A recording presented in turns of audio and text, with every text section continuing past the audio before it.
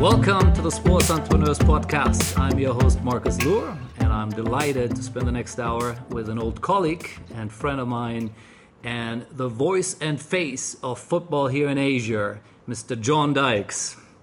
Welcome to the podcast, Hey, Marcus. John. It's good to be doing this. Oh, great to be with you. Really looking forward to this. No, absolutely. And it's great to especially bring old colleagues together with people like ourselves who've been here for 20 years.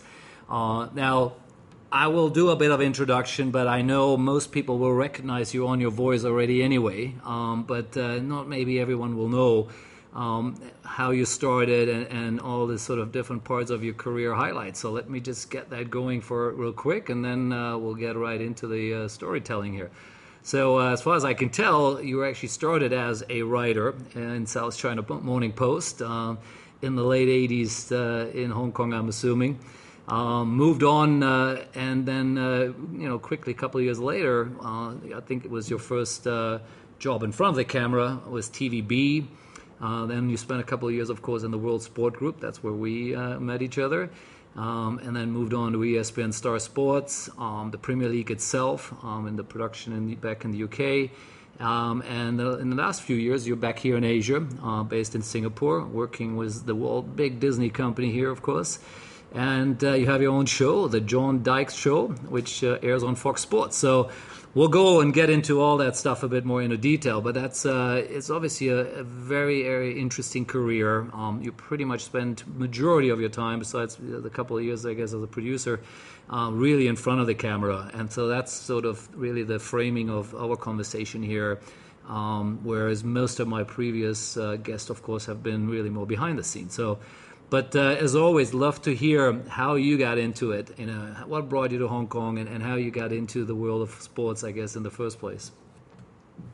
Yeah, well, let's just say that I very often get asked about this, particularly by young people who might have graduated with a degree in media or TV and film or something like that, or even people who are thinking about that. And I have to say, first of all, well, you don't really want to come to me in terms of me telling you that I took exactly that path. I am as atypical a career path as perhaps you could possibly imagine.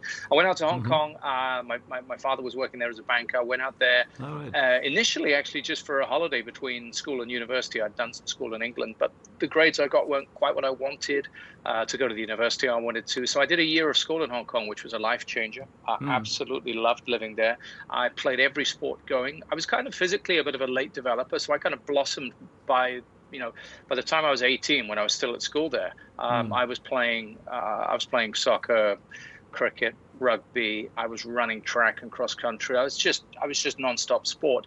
And I loved Hong Kong. I just fell in love with being in Hong Kong, being in Asia. It opened up my eyes. But I went back to England for university. Didn't enjoy myself very much. Went back to Hong Kong every opportunity I could. And it was when I was at university that I actually worked on the radio station. I'm a big music fan, so I worked on the radio channel, the university, the college radio. And it was the first time I'd ever, because I'd never had a single clue what I wanted to do. I'd played sport all my life and loved sport. And I'd always had these dreams. And I knew they were just dreams because, if you're not making it by your late teens, you're not going to be a professional athlete. So I'd never really thought about work whatsoever. And even when I went to university, I did English literature because I happen to just love literature. But I worked on the radio station. It was the first time I ever thought that you could translate, an interest in something into a way of working. I went back to Hong Kong where I interned at a commercial radio channel a couple of times. And then after a short spell, just writing in a sort of a short-term job, writing ad copy for a China trade publication, bizarrely, just a friend got me into it. One of our guys moved to the Morning Post, and shortly afterwards, this guy was an editor.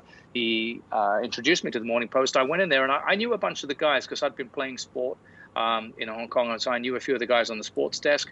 I went in and I wrote as a kind of Cub sports reporter. And then really from that point on, Marcus, what was fascinating, I just got great advice, and I'm eternally grateful.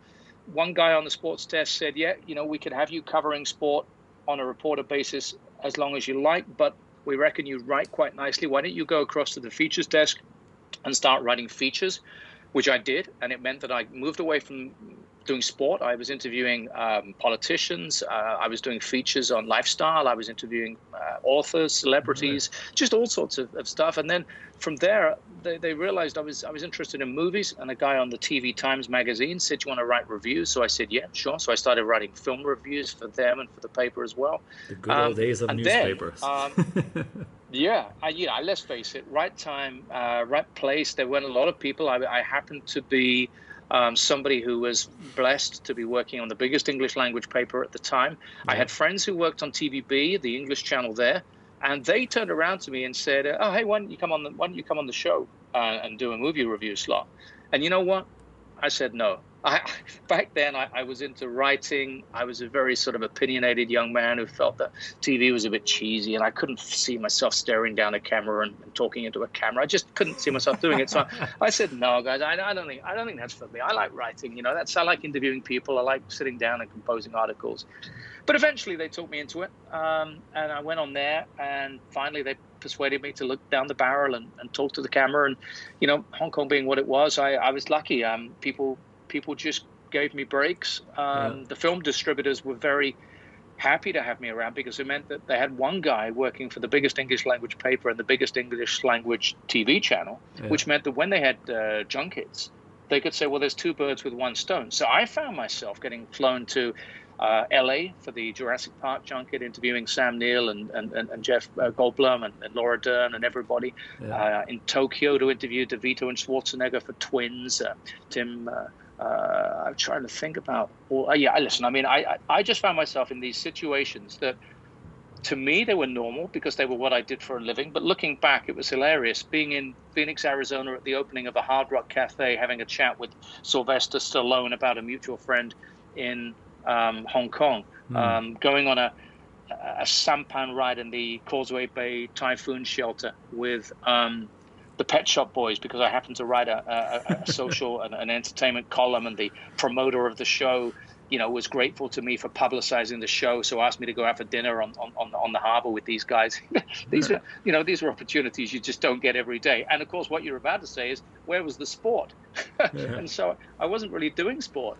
I was playing sport, and all the time I was on TVB, I still worked on the paper. But eventually, I went and worked and joined you guys at World Sport Group because I realized that I didn't want to just work in the showbiz. I found it not something I felt that I could just do forever. I didn't love the industry enough. I loved sport, and thanks to our former boss, Seamus O'Brien, I got an opportunity to go and work and learn the ropes in TV sports production. So that's how I got into sports production. Yeah, excellent. And the part I really love, and I'm looking at your CV here, that for obviously quite a long time there in the early '90s, you really had two jobs, right? And I think that's an interesting one again. That doesn't work for everyone, right? But in your case, you said you were writing on one side and you were getting in front of the camera on the other, and so again, I think for young for someone in the current environment where jobs are clearly harder to get by.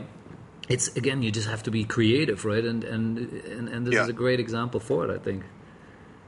I think what also happened though, Marcus, which was fascinating, was that I got all these breaks, and I realized that if you and I think working in Hong Kong, we had a tremendous work ethic. My first ever job had been for a Hong Kong company, as I said, writing this copy for a trade thing, and we used to work long hours. And I think you just realized you just put the hours in, you put the shift in, you didn't complain. And so there are two things about that, two sides to that. One is that people will continue to ask you to do more and more and more. And I think the flip side of that is you have to realize at some point, well, hold on a moment, am I stretching myself a little bit thin? And it got to a point where I was writing stuff, I was beginning to find my way in sports TV production, just learning how to shoot stuff, how to edit stuff, how to make shows. And then in the evenings, I was scrambling across to try and do film reviews. Now, what it meant was I think I was spreading myself a little bit thin. I didn't always get to see all the films I needed to, which meant I didn't have as many I could review. I didn't feel I was across all the stories in the industry I needed to. And by the mid 90s, I thought to myself, I really need to decide what I am here. And I decided to drop the showbiz stuff, move back to sport entirely.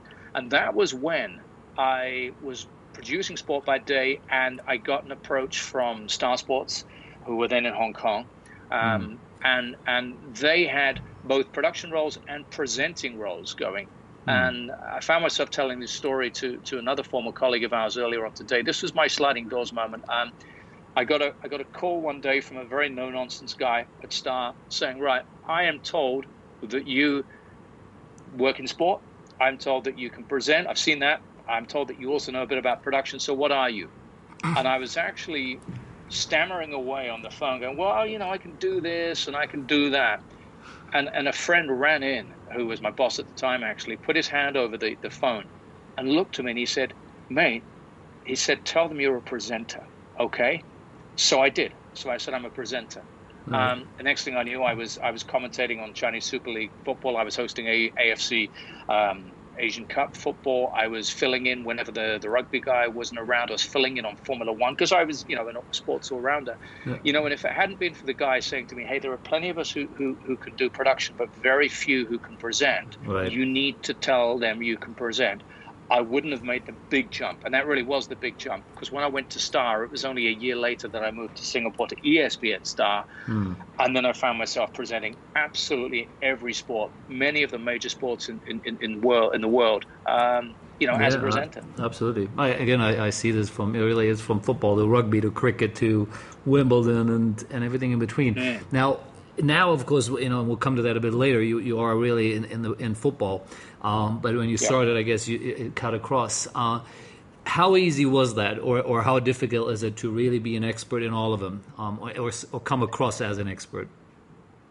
Well, I think one of the things, and we're going to sort of jump back and forward here, and very often I find, and I have found down the years, that I read interviews with people who are either just starting out as a presenter or an anchor, or maybe they've been doing it for a while, and I very often find them saying, they're asked a question about, give some advice, and they go, well, first and foremost, I'm a fan.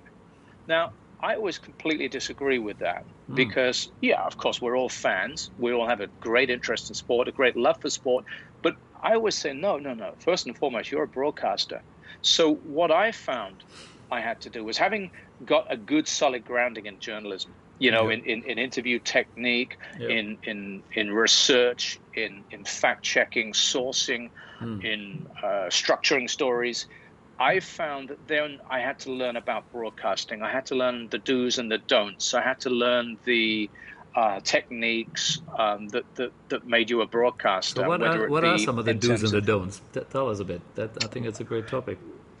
Well, one of the first things I did when I got in there was I didn't know how to talk. I didn't know quite how to pitch my voice. I didn't know quite how to appear in front of a camera, because I hadn't been to a school or a college or a training course that taught me how to do that. I was just thrown in front of a camera. Right. So a guy called Phil Betts, who still works in Asia, and he's one of the really, really good directors, sports directors around Asia. I said to him one day, what do I do when I'm doing one of these hello and welcomes or these links, and then we're going to go to a recorded package? Where do I look? What do I do? And he said, well, it's a good question, because he said a lot of people just kind of freeze and smile or just stop talking. But he said, I see what you're saying. He said, you need to move the viewer, don't you? And I said, yeah, I want the viewer to know that I'm going to take them somewhere. So he said, how about you look down as if you were looking down to a monitor? And then what I got from that was something that I've always used, which is the viewer is sitting there. They don't have a running order or a call sheet or anything that tells you what's coming. They're following you. So you've got to take them where they're going to go, where you want them to go. So by looking down, they go, okay, he's now telling me that he's going to look down and we're going to see something. Similarly, when I have guests, I always say to the guests, look, if there are two of you and one of you is talking, the other one has to be looking, as I am, at that first guest. Because the viewer must be going, that's where we're looking now. Right, I don't want some guy talking and another guy gazing off into space, because the viewer's going, well, what, is this not interesting? Is this not relevant? So you learn things like that. You learn things about pitching your voice. You learn things about doing research, about making sure that you know everything that you possibly need to know, but not over-researching, not trying to digest a 30-page sheet ahead of a football match in which you're only going to spend 10, 15 minutes on air. Learning to research for what you're going to need during a show. Learning to work your way around the topics that are going to be questions that will come up, making sure you know everything about your guest so you don't ask them a dumb question that overlooks the fact that they once did something or didn't do something. All of these skills. And then, of course, the visual stuff, presentation, how you look, how you present yourself, how you deliver your voice, whatever it may be. So these were all things that I learned as I went along. And essentially, these were things that and you have to be self-critical. You have to watch the shows back. You have to ask advice. You have to ask advice of very respected people. The guy who brought me to Star and then ESPN Star, Rick Dovey, our former managing director. Yeah. One time he spoke to me about pitching my voice, which was a great piece of advice. Another time, I was hosting a live cricket match that was coming over from England, and one of the umpires had made a pretty controversial call. And in the 2 or 3 minutes that I had just to lead the viewer back on air and back across to the live commentary, I sort of commented on this controversial decision the umpire had made, and then threw back to I think it was probably Sky Sports commentary or whatever it was. A little bit later on that evening, I bumped into Rick, and he said to me, mate, it's going well. It's a good show. But he said, just one thing, I don't pay you to have an opinion. And, that was great advice, because back then, I wasn't a pundit. I wasn't an ex-player. I wasn't an expert. I was just the presenter who was putting this out there and taking people to and from things. And if I had a guest, it would have been my job to ask the guest to comment on what the umpire had done. And, that informed a lot of what I did. A lot of the time when I was working, even in the football days, people said, you never tell us who you support. You never come down on the side, do you? And I always felt, well, part of it's in my personality, and a larger part of it is in what I consider to be my professionalism, in that it's my job to elicit that from an expert.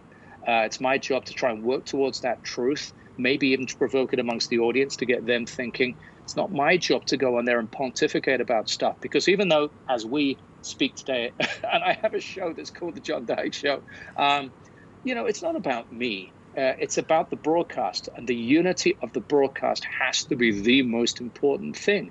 I don't want ever to be better informed than my guest. I don't ever want to make out that I know more about a topic than my guest. I would play dumb and put the words in my guest's mouth rather than do that, because it's about the broadcast being what the broadcast should be in the eyes of the producer, and visually, of course, in the director. Very interesting. A couple of thoughts come into my head when listening to you. One is, of course, there are different roles. Even it's not everyone is, as you said. There's the pundit, there's the live commentator, there's the color commentator, there is the host or anchor.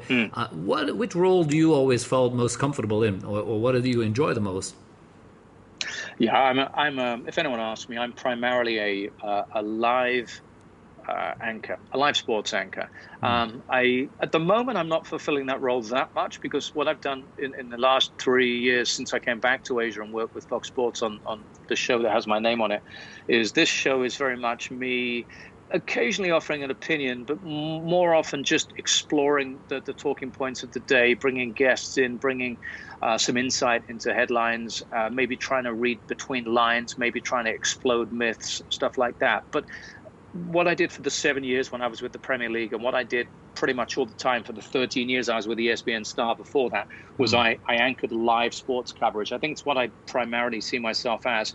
And that really involves the ability to get on air, set up the story of a game or an event or a tournament, a competition, it may be, set it out there, get people the information they need in terms of who's on the team that day, get some questions very quickly to expert guests who are able to put the event into perspective, to offer insight on the team selection or whatever it may be.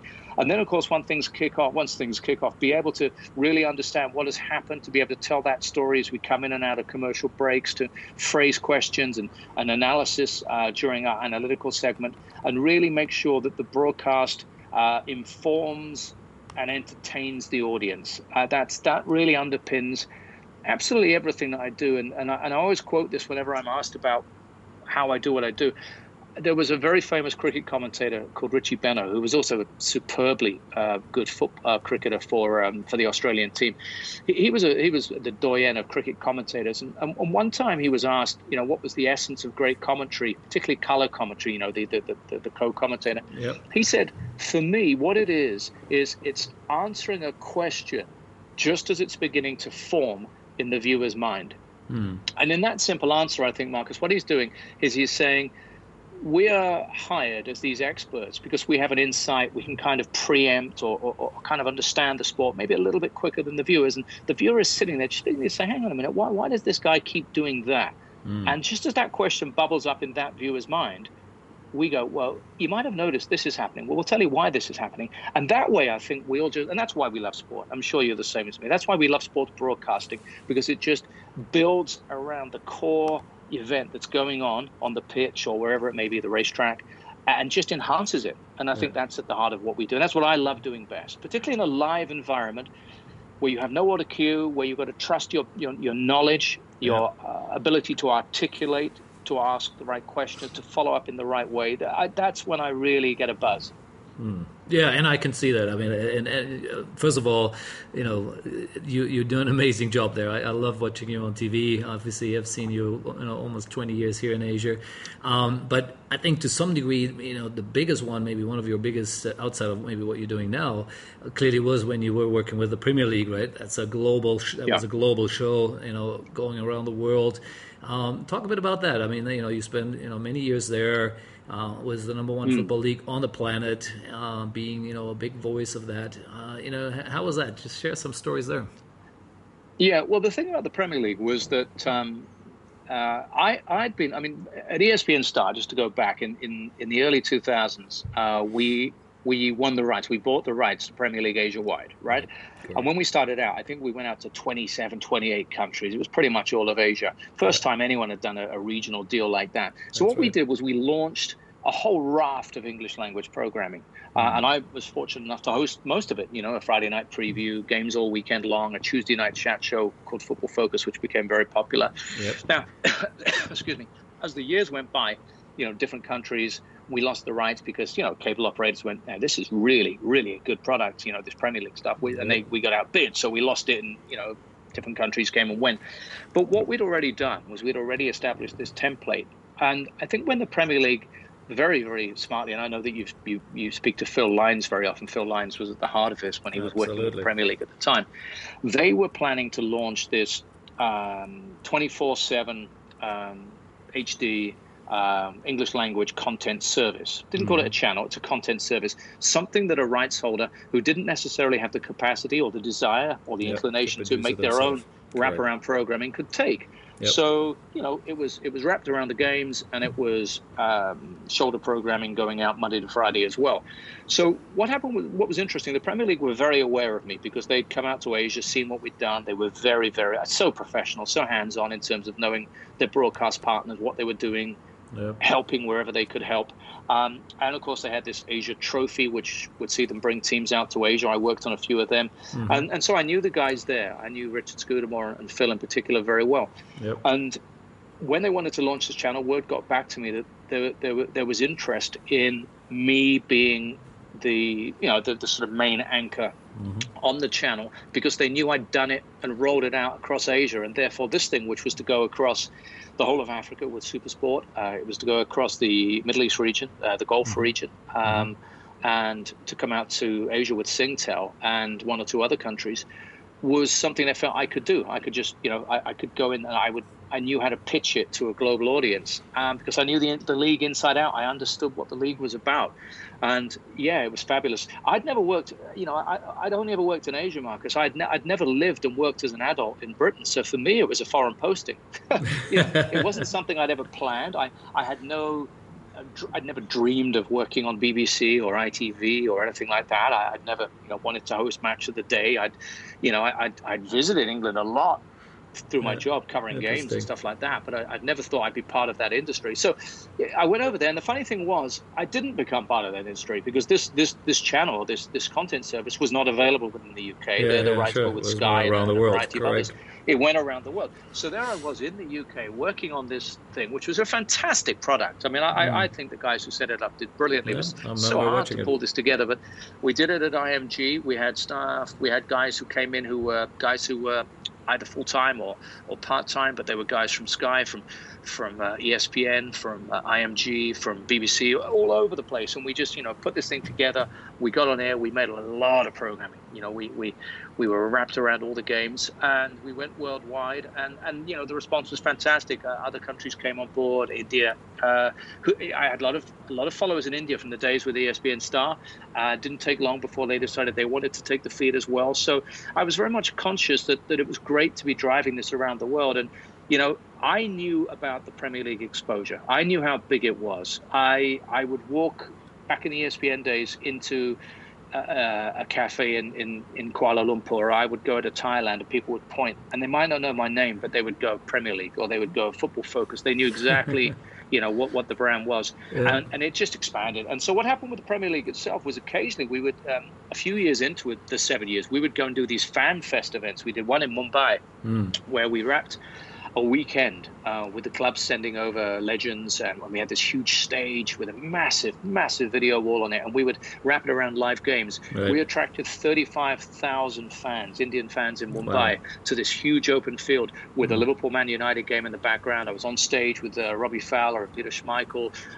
We entertained them all day long. We had dancers, comedians. We did football chat. We had competitions. We had booths, and we did the same thing, a year or two later in Cape Town, and again 35,000 down at Camps Bay in Cape Town coming in, and that was when I realized the Premier League brand was just enormous. And at times like that, I would walk off the stage and try and go to somewhere, and I'd be mobbed. No, really, you're a star. The footballers would look at me going, "What's this?" And I'd go, "Yeah, it's mad, isn't it?" And I said, that is the visibility, the reach, the power of that brand, because I'm just a guy saying hello and welcome, here's the show. But because they want every part of it, you're getting mobbed. You're having this incredible attention. And so I always understood that. I always realized that my success as it was going hand in hand with being associated with this massive brand. And previously, of course, with the very big ESPN Star brand as well. Correct. No, and I can see that. And that's what's interesting also, I mean, we obviously have listeners from all the different sports. What the Premier League did here, and how obviously this is not inexpensive to do. Not every rights owner on the planet can afford this. But taking ownership to some degree of your own content and becoming your own voice is really what the Premier League did here, right? It's rather than saying, I'll just beam a signal out and I hope to God someone in wherever in the world does a good job communicating who we are as a brand. They took ownership of it, right? That's basically what they created, right? You're far more of a businessman than I am, but what I realized straight away was that by having this English language 24/7, good quality content available, you opened up exponentially the number of people that might come in and buy the rights. It no longer had to be people with a production facility. It no longer had to be traditional broadcasters. Right. It could be telcos, it could be brokerages, it could be agencies, it could be anybody. So I recognized that. Very, very smart play. What it meant as well was that they could go out to markets where they could have, native language channel, but they could also offer the English language channel, which means Absolutely. They covered it in countries like Thailand in particular. You could cover the foreign, English-speaking market as well as the vast majority of Thai speakers. Yeah, and definitely. I mean, I think that's a key to the puzzle. You have to be, every brand, and the Premier League is as big as a brand as any brand in the world. But a lot of times, when you see sports, it is sent out as a pure signal, right? Yes, there is a host, commentator, and maybe a lead commentating out there. But the Premier League really took this to another level. Now, I'd love to just before we go into your own show. You've obviously interviewed a bunch of people around the world, big football players and probably others from other sports. What was maybe one or two of the more interesting characters you interviewed? And that could be interesting as in they were really great or they were maybe not so great. Who would you sort of characterize here? Yeah, well, I think I'm a kind of glass half full kind of guy, so I think I was always privileged to interview people, and if someone wasn't great, I would do my darndest to make it great. You know what I mean? If you went into an interview thinking this guy could be hard work, you'd make sure you knew all your stuff. You Right. tried to find the triggers that would make it great. In terms of the ones that I remember to this day, and a real variety of them. Firstly, Thierry Henry. I went over to Arsenal and interviewed Henry really in the mid 20s, 2005, 6, whatever. He was in his he was in his pomp, maybe Right. 2004, 5, I think. Invincible, just this stunningly talented footballer who was just Mm. doing incredible things in the league. And I went over there, we put a request in, we got the interview, and I thought, wow, what's he going to be like? Surely this guy's going to be arrogant, he's going to be hard, he's not going to give us many minutes. And we went there, and this guy wandered in. He was friendly, open, accommodating. But more than that, I worked out very quickly that he didn't just want to sit there and give a glib interview about how cool the goal was he scored the other day, or what a great player Dennis Bergkamp was, or anything like that. When I kind of took it into an area that he found interesting, and amongst things we spoke about were race relations in the inner city in Paris, and maybe in some of the suburbs, which of course was stuff that predated some of the things we've seen recently. He talked Mm. about father and son relationships. He spoke about his own father. And, he got into stuff that I was never expecting. At the end of the interview, which went a long, long time, he got up, he shook the hands of every single member of the crew, and, left a really, really good impression. And things like that were special. Yeah. I always liked the positives. Sir Bobby Robson, the late Sir Bobby Robson, was the most energetic, dynamic, and vital guy, a truly amazing football manager. Mm. But more than that, just somebody full of life. After he lost his job with Newcastle, which hurt him so badly, he came out to Singapore, and we did some work with him, and we took him over to Thailand, actually, because what we used to do is the guys would come out and work on the show for 2 weekends in a row, but in the middle, if they wanted to, or if we had some work to do, we might fly them around the region and do some appearances. And it just so happened we had a dinner and then a golf day in Bangkok. And, the guy was just, he was over 70, 71, something like that. Mm. Came out, worked with us, flew to Thailand, was absolutely amazing company on the night of our dinner, went out with us afterwards for a drink, got up the next morning, crack of dawn, as the rest of us did, and went and played golf. But the golf game, they scheduled this sort of celebrity golf thing. I don't know how they or why they did it, but they scheduled me to play with Bobby and a couple of local businessmen. But we didn't tee off till 12 noon. Mm. And it was a walking course. What's that like, It gets a Marcus? bit This was hot in here. Bangkok. It's 36 degrees, and you know what? This guy didn't complain, walked around the course, strode around the course at 70-something years old, shot his handicap, smiled all the way, and was just a great, great advertisement. I learned a lot from him. He was brilliant. Last one, Michel Platini. I interviewed him in a Beijing hotel when he was still head of UEFA in a snowstorm, and he spoke to me about video assistant referees and video technology, and how he was so totally anti it, how he felt it would completely harm the spirit of football. It would go against what he believed was the essence of the game. Now, of course, Michel Platini has found himself in a lot of controversy and a lot of trouble since. But, for someone who was one of the footballers I really admired growing up, and someone who purely just loves the sport itself, when we spoke about things like that, I could really understand it. And these days, whenever we have the VAR debate, I always think about Platini and about the way he so passionately argued against it. Yeah, and I want to. I'll come back to the VAR. I think it's a very interesting topic. But before that, I want to just wrap up a little bit where you are now, obviously, and that is your own show, right? The John Dykes show on Fox Sports, and I remember we talked about it.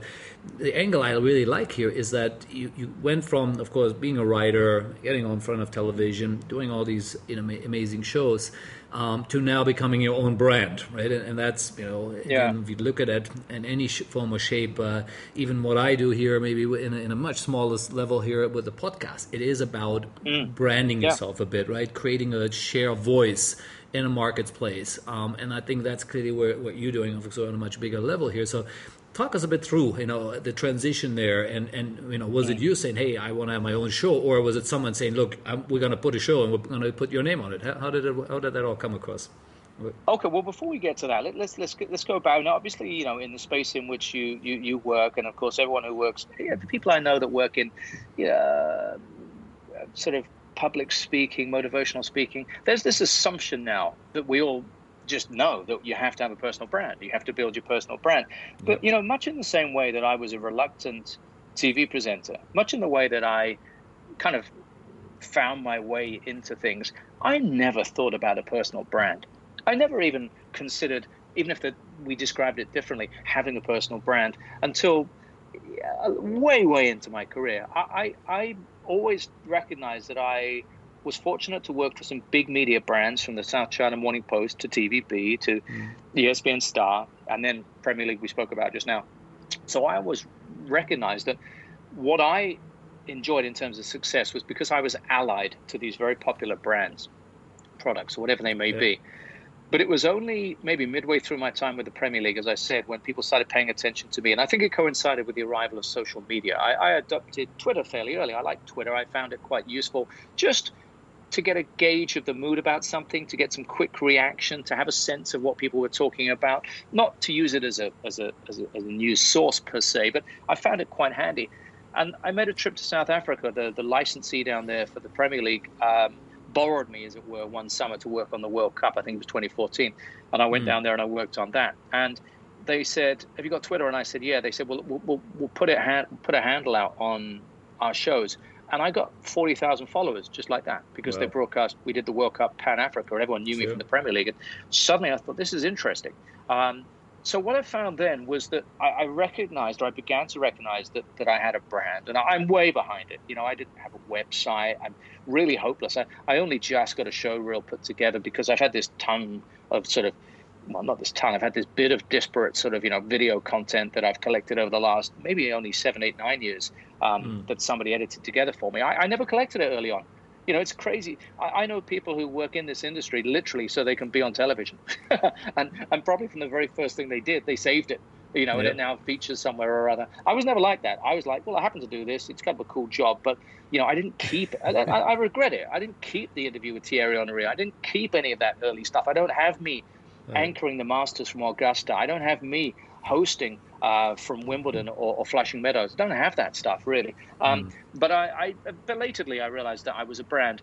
But what happened was I then also recognized that as much as I love being that guy that hosts live stuff, you're only as good maybe, or you're only able to do that for as long as someone wants you to do it. And if for whatever reason people think, John's face has been on TV a lot, let's try someone else. Or if there are other agendas or motives behind putting somebody else on screen, you can't do much about it. You can hire an agent who might be very influential, who might be able to make you, get to the front of the queue, whether you're elbowing your way there or getting your knife out, stabbing people in the back or whatever. I didn't really want that to be the way I lived, and I didn't want my career to be a case of me sort of just chasing after work in this kind of ever-decreasing circle. But what I did realize was that this brand that I saw emerging might be something that I could leverage differently. And a guy who works in the retail industry in Singapore, one year I was out working on a conference in Singapore, and he said, "What are you going to do? You're going to carry on doing that?" And I said, "It's a good question. I'm beginning to realize that maybe I don't want to just keep on trying to cling on to being that guy who presents the live football."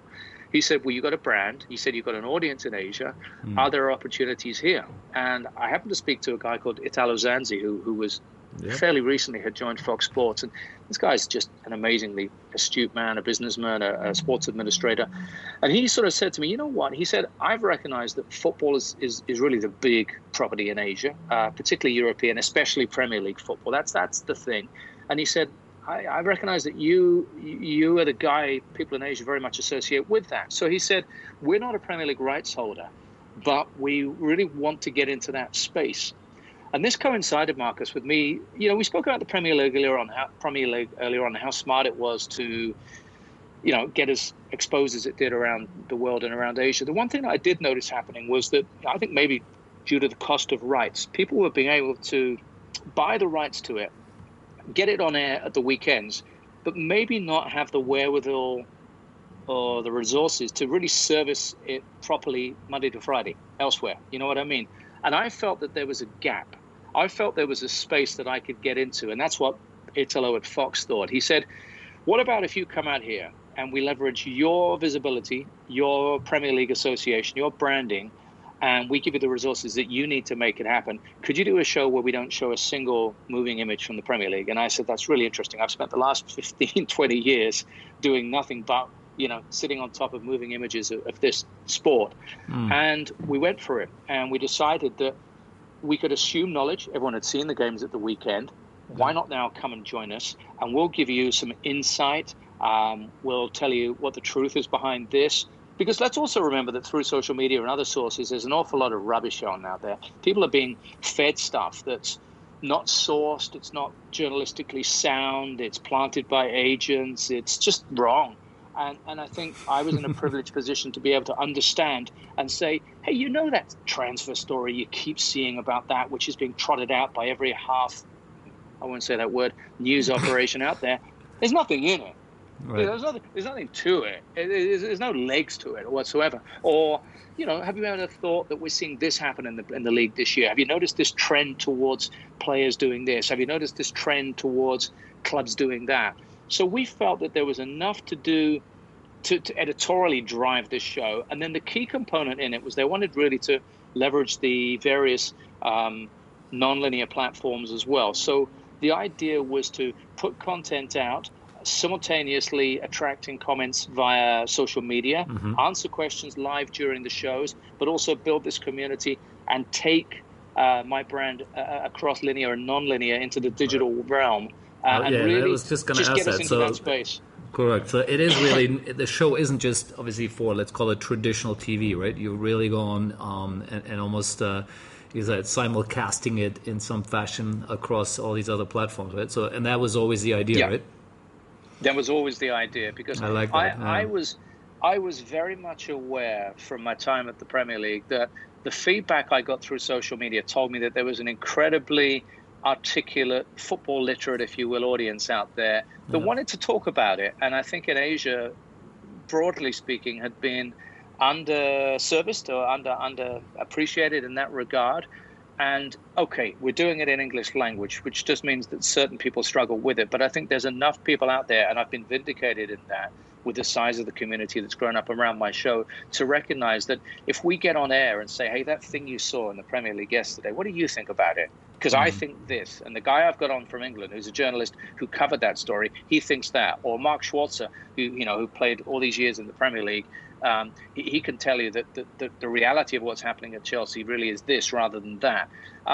We found that by putting it out there, by attracting this community, by allowing this community a voice and then engaging, because what happens is when I finish that show, that 30-minute or 1 hour slot, it doesn't end there. I then jump onto our Facebook page, which is where we carry our content simultaneously as well as on the Fox channels and what have you. I jump on there and I chat with the guys. I answer questions that have come in. We take it off, and I often see guys spinning off into a little chat of their own.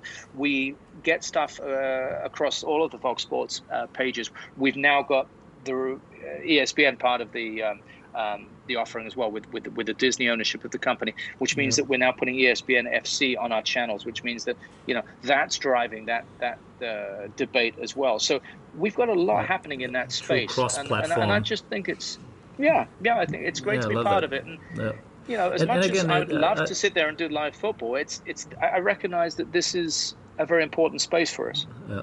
And again, like I said, I'm always trying to bring it back also for others to learn, and it's a perfect example. This can do everything. Anyone can do this in any sport, right? Cutting across different platforms, creating content maybe for one particular purpose, but then repurposing or like you said, after the show is over, it's not about the day is over. You then go in on Facebook and you answering questions, you further communicating with the fans and keeping the fans engaged, especially in this sort of environment now. So let's get a bit in that side of it. We're currently in an environment where everything we're just talked about isn't quite happening. Yeah. Right, so let's talk about a bit the world of no sports over the last couple of months, and hopefully, and I want to quickly, I don't want to spend too much time there, but how did you see it again from being there? Normally very actively involved. The Premier League would be in the final sort of stages now, or almost done. And now it's not happening. How have you lived the last couple of months here and seen it from your side? Well, personally, purely selfishly, it's actually been fine. for me. And in a way, and this is not something any of us ever foresaw or anything like that, we have made 3 shows a week, nonstop, ever since football shut down. And we're continuing to do so. We reduced the length of our Monday show from an hour to half an hour because there simply weren't games to describe. But we were actually in a really good position, Marcus, because if you think about it, I had a show that talked about the news and informed people as to, what was going on, what the truth is. And we've been hearing all of these things about when leagues can restart or start or train, or will they be cancelled or avoided. So there's always an update to be had, and there's always insight to be sought by getting to somebody who might be able to say, what really is the truth in the Premier League? Are they going to meet and do this? Or are people really saying that you can't do that, or you can't train in this way? So there was enough material around to play with. Material. Right. But the other thing as well that you'll have seen, everybody's been like revisiting archive. Everybody's been doing lists, the best this, the best that, the greatest that, the what have you. But that's what we were doing anyway. We always felt that we were putting football into a context. We were doing themed shows even when football was going on, saying, hey, let's have a little think about the best defensive midfielders that we've ever seen. Where did they come from? So for us, it was quite natural to just carry on making fairly similar content, tweaking it a little bit, and then obviously working with the constraints. And as you know, broadcast has been done very much remotely. We were blessed in that we were able to make programs from our studio twice a week rather than 3 times, and pre-record one of the shows using incredibly versatile crew members and staff members who just delivered the most amazing results, very often multitasking, doing 3 jobs at the same time, because we had to adhere very strictly to social distancing and staffing limitations to do so. But we decided that it was important that we do so. I have so much respect for people who've managed to set up and remotely broadcast from their own homes, wherever it may be, and we've seen some tremendous advances in that. But I think wherever possible, if you can look as good as you can, if you can use lighting and the good cameras and the set, do so. And we were blessed in that we were just allowed to do so. As a result of that, we've carried on, and I think in a way, and the feedback I've had has been, thanks, guys, for carrying on. We're so grateful for you to keep, because we miss our football so much. Of course, I wish we were watching football and talking about football. But what we've done in the meantime is we've tried to just supply something that keeps people going. Yeah, no, absolutely. Now, let's move a bit ahead here. Let's think about where do we, and you obviously have your eyes and ears on the ground, probably as much as anyone. What do you see here, and where do you think what's going to happen here over the next couple of weeks? Of course, the Bundesliga is starting this weekend, hopefully. Yeah. But Premier League still seems to be a bit off, and the French have completely stopped or thrown in thrown in the towel, which I think was wrong. I'd love to hear your thought on that. Yeah, I think we've all had the conversation. Firstly, you have to take away the tribal aspect. This is not a case of, do Liverpool get to win the league, or do we not want Liverpool to win the league, or this, that, and the other. Yes, that's a factor. But I think the initial reaction was all about that, wasn't it? Oh, my goodness, can you believe it? After 30 years of waiting, this.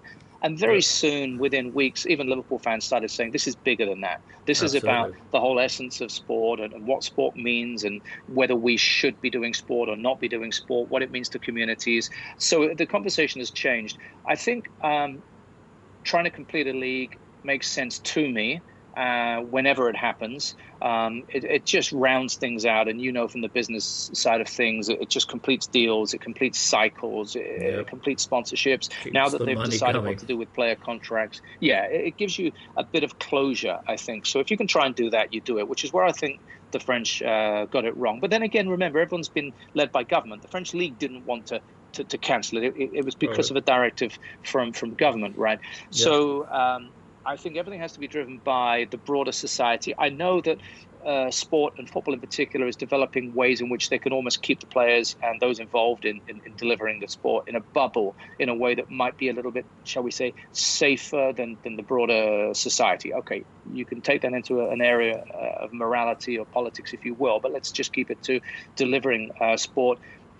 Korea, they launched the K-League last weekend, but remember, they only did so, and remember, it wasn't a relaunch, it was the launch of a new season, but they only did so after they'd had, firstly, 14 consecutive days in which the country had fewer than 40 new cases of COVID-19. Right. And then, even when they had that 14-day streak, they built a 10-day cushion in before they kicked off. So they left, as little to risk as they possibly could.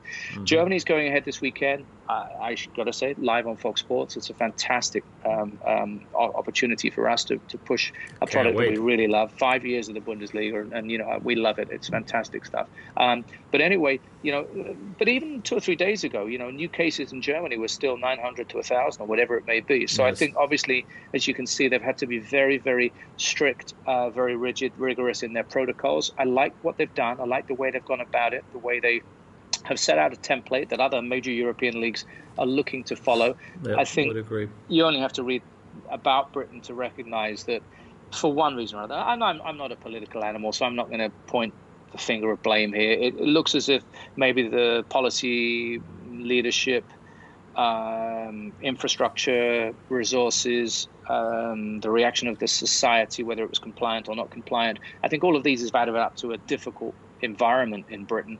And so the numbers are still big, which means that when people jump up and down and say, you can't come back now, well, they're not talking about playing league football now. They're talking about beginning a training process, working through that process, which will go through, as we now know, individual training into small group training, then into another phase of training with very strict hygiene and testing protocols in place. Then they have to decide if they can, by maybe mid-June, deliver a product. It seems to me that the noise around all this is going to keep pushing it back in the Premier League markets. I would be concerned that June 12th was the date they initially said. I think they'll miss that. The more noise there is, the more dissenting voices, it could push further back. However, I watched Korea in the K-League last week, and it looked like football to me. Didn't sound like it because there were no fans there, but we're going to have to look. That's something else we need to talk about. That's the new normal. I think if Germany goes off, I think if it's good competitive football or as good as can be hoped in the circumstances, then I think people's minds will change. I think people will shift their attention to let's make football work in Italy, Spain, in England. Absolutely, yeah, and I want to get one last question on the Premier League, and then we'll go and sort of go in the wrap up part here, cool down phase of the new normal, and that is, and this is my opinion again, reading whatever between the lines here, that they seem to be not that all the clubs really see eye to eye in terms of how to start, who to start, and and clearly there is some jockeying going on, especially maybe in the clubs in relegation zones about what happens if we need to drop out, and what's your opinion on that? I mean, I think it's a really interesting, obviously, topic. Yeah, it's a very interesting topic, and again, it gets tribal. Again, people talk about self-interest, but you're naturally going to have self-interest because let's take relegation, for instance. The teams haven't all played the same number of games, which makes it complicated in a couple of areas that are decisive come the end of the season. But also, if you look at the way fixtures are stacked, you look at Brighton, 4 of their next 5 games might be at home. But those 4 games are against both Manchester clubs, Liverpool and Arsenal. So, any attempt to artificially end the season by putting a weighting in or just putting points per game together, I think would be maybe unrealistic. And certain clubs would argue that case. I think where possible, you have to remain true to the integrity of the competition, which means not neutral venues, you have to play at home. Go back to Brighton. They've got tough fixtures, but they'd rather play them in their home stadium. They'd rather have their, comfortable home, familiar surroundings to play in than be playing in a neutral venue. So I can fully understand that. I think some of the bigger clubs also said, we'd like to play in our home grounds and play at away grounds. And I think as soon as the police got involved, and remember they're an important stakeholder in the whole thing in the British game, especially in terms of granting licensing and assessing safety, they said, yeah, we're okay with that. Then I think that was one major obstacle that was overcome. The training protocols are strict and they need to be adhered to. I have my reservations about that. I think the biggest thing is the players. A lot of players have come out expressing concerns, managers too. So they have to do a very good job of being transparent, of persuading the players and the managers that the time frame is correct. But again, I think the Bundesliga will be a big pointer towards shaping people's opinions. Yep. Yeah, absolutely. I think everyone will be watching how this works or not, and it's again, no one knows yet. Whether they truly be able to pull it off, or the whole thing will be pulled very quickly. So, and that's sort of maybe a good way to sort of finish up our conversation here. On one side, even if we have football back, we all know for a while it will be without fans, and that's already weird and unique in its own way. As you said, you're watching something without the fan noise and the excitement around it.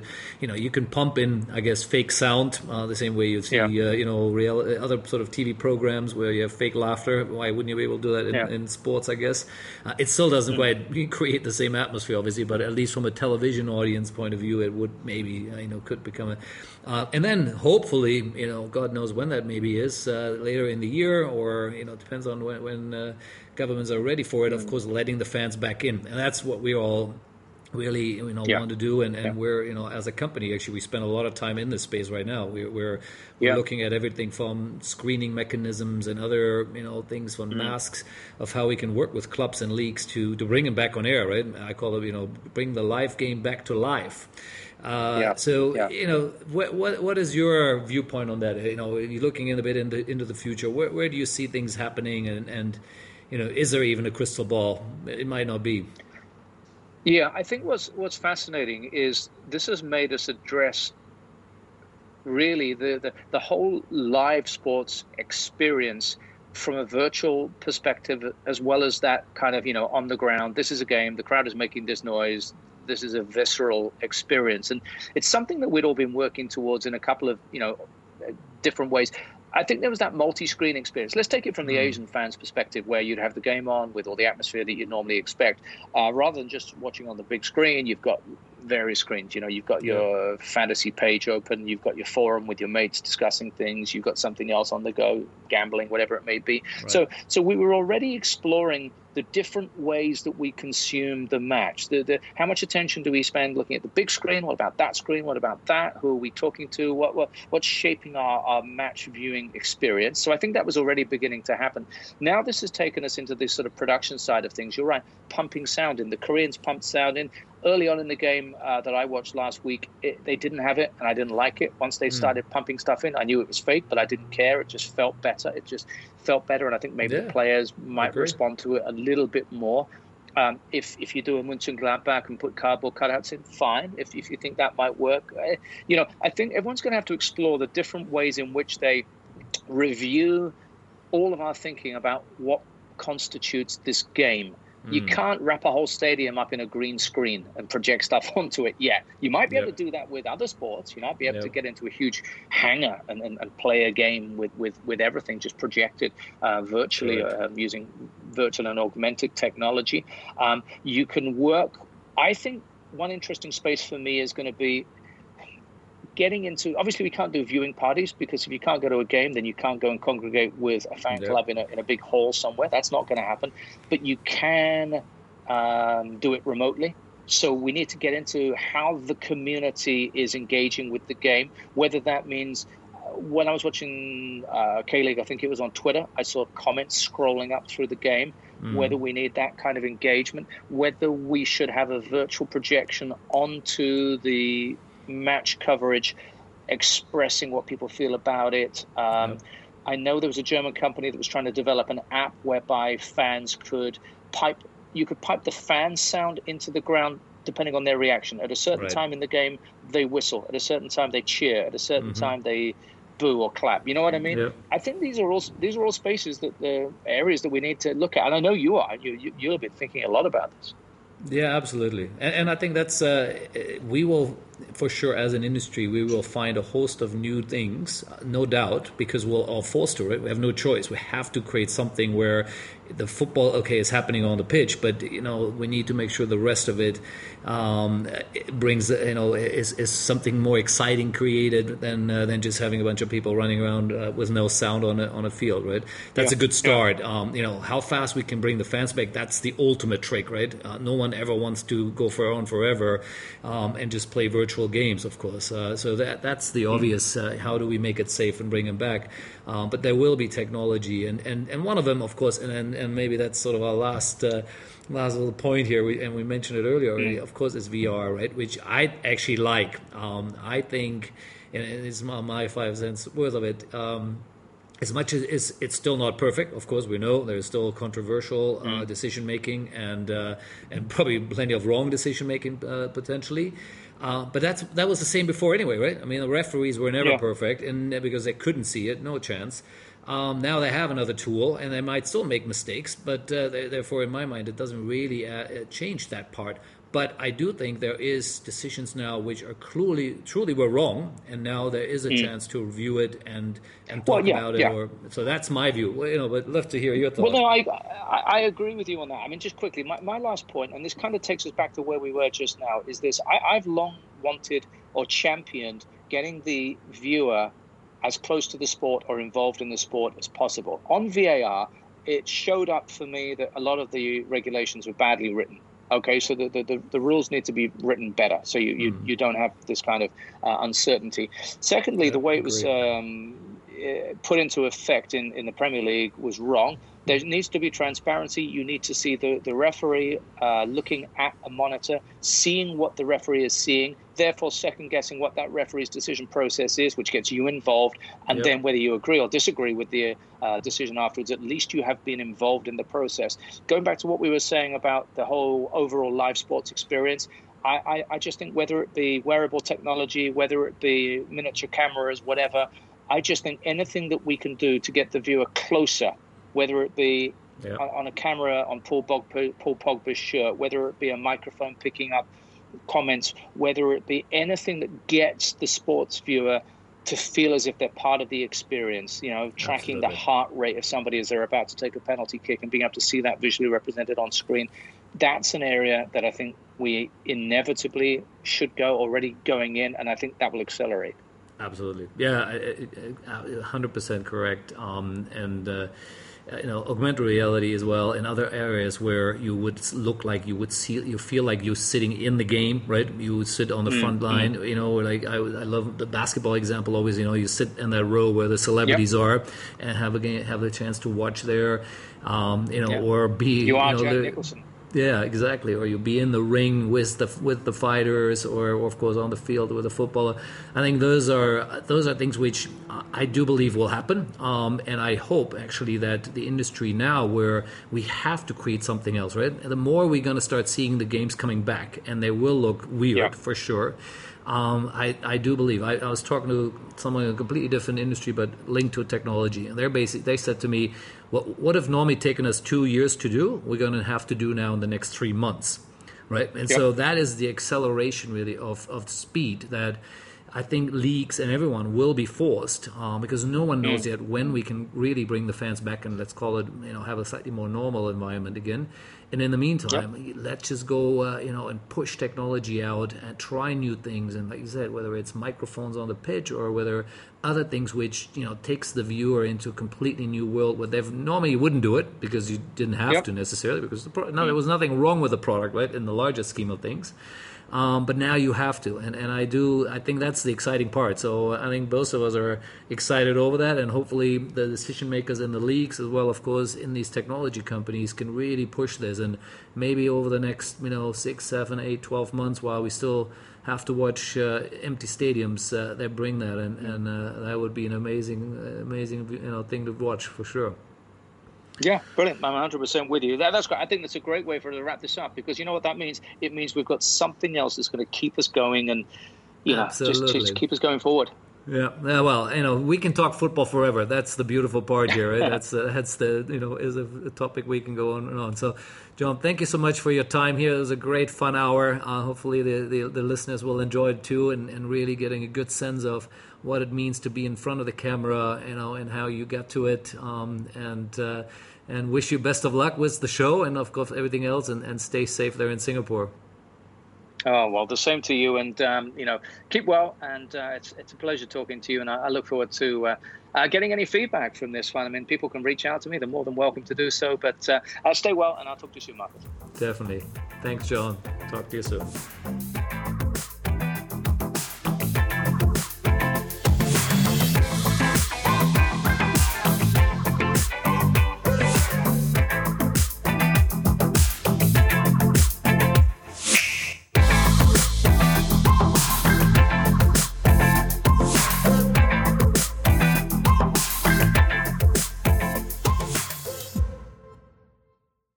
The Sports Entrepreneurs by Marcus Luer podcasts are a collection of interviews and stories. All content in this podcast is the copyright of Marcus Luer. Reproduction and distribution of the presentation without written permission of the owner is prohibited. All rights reserved.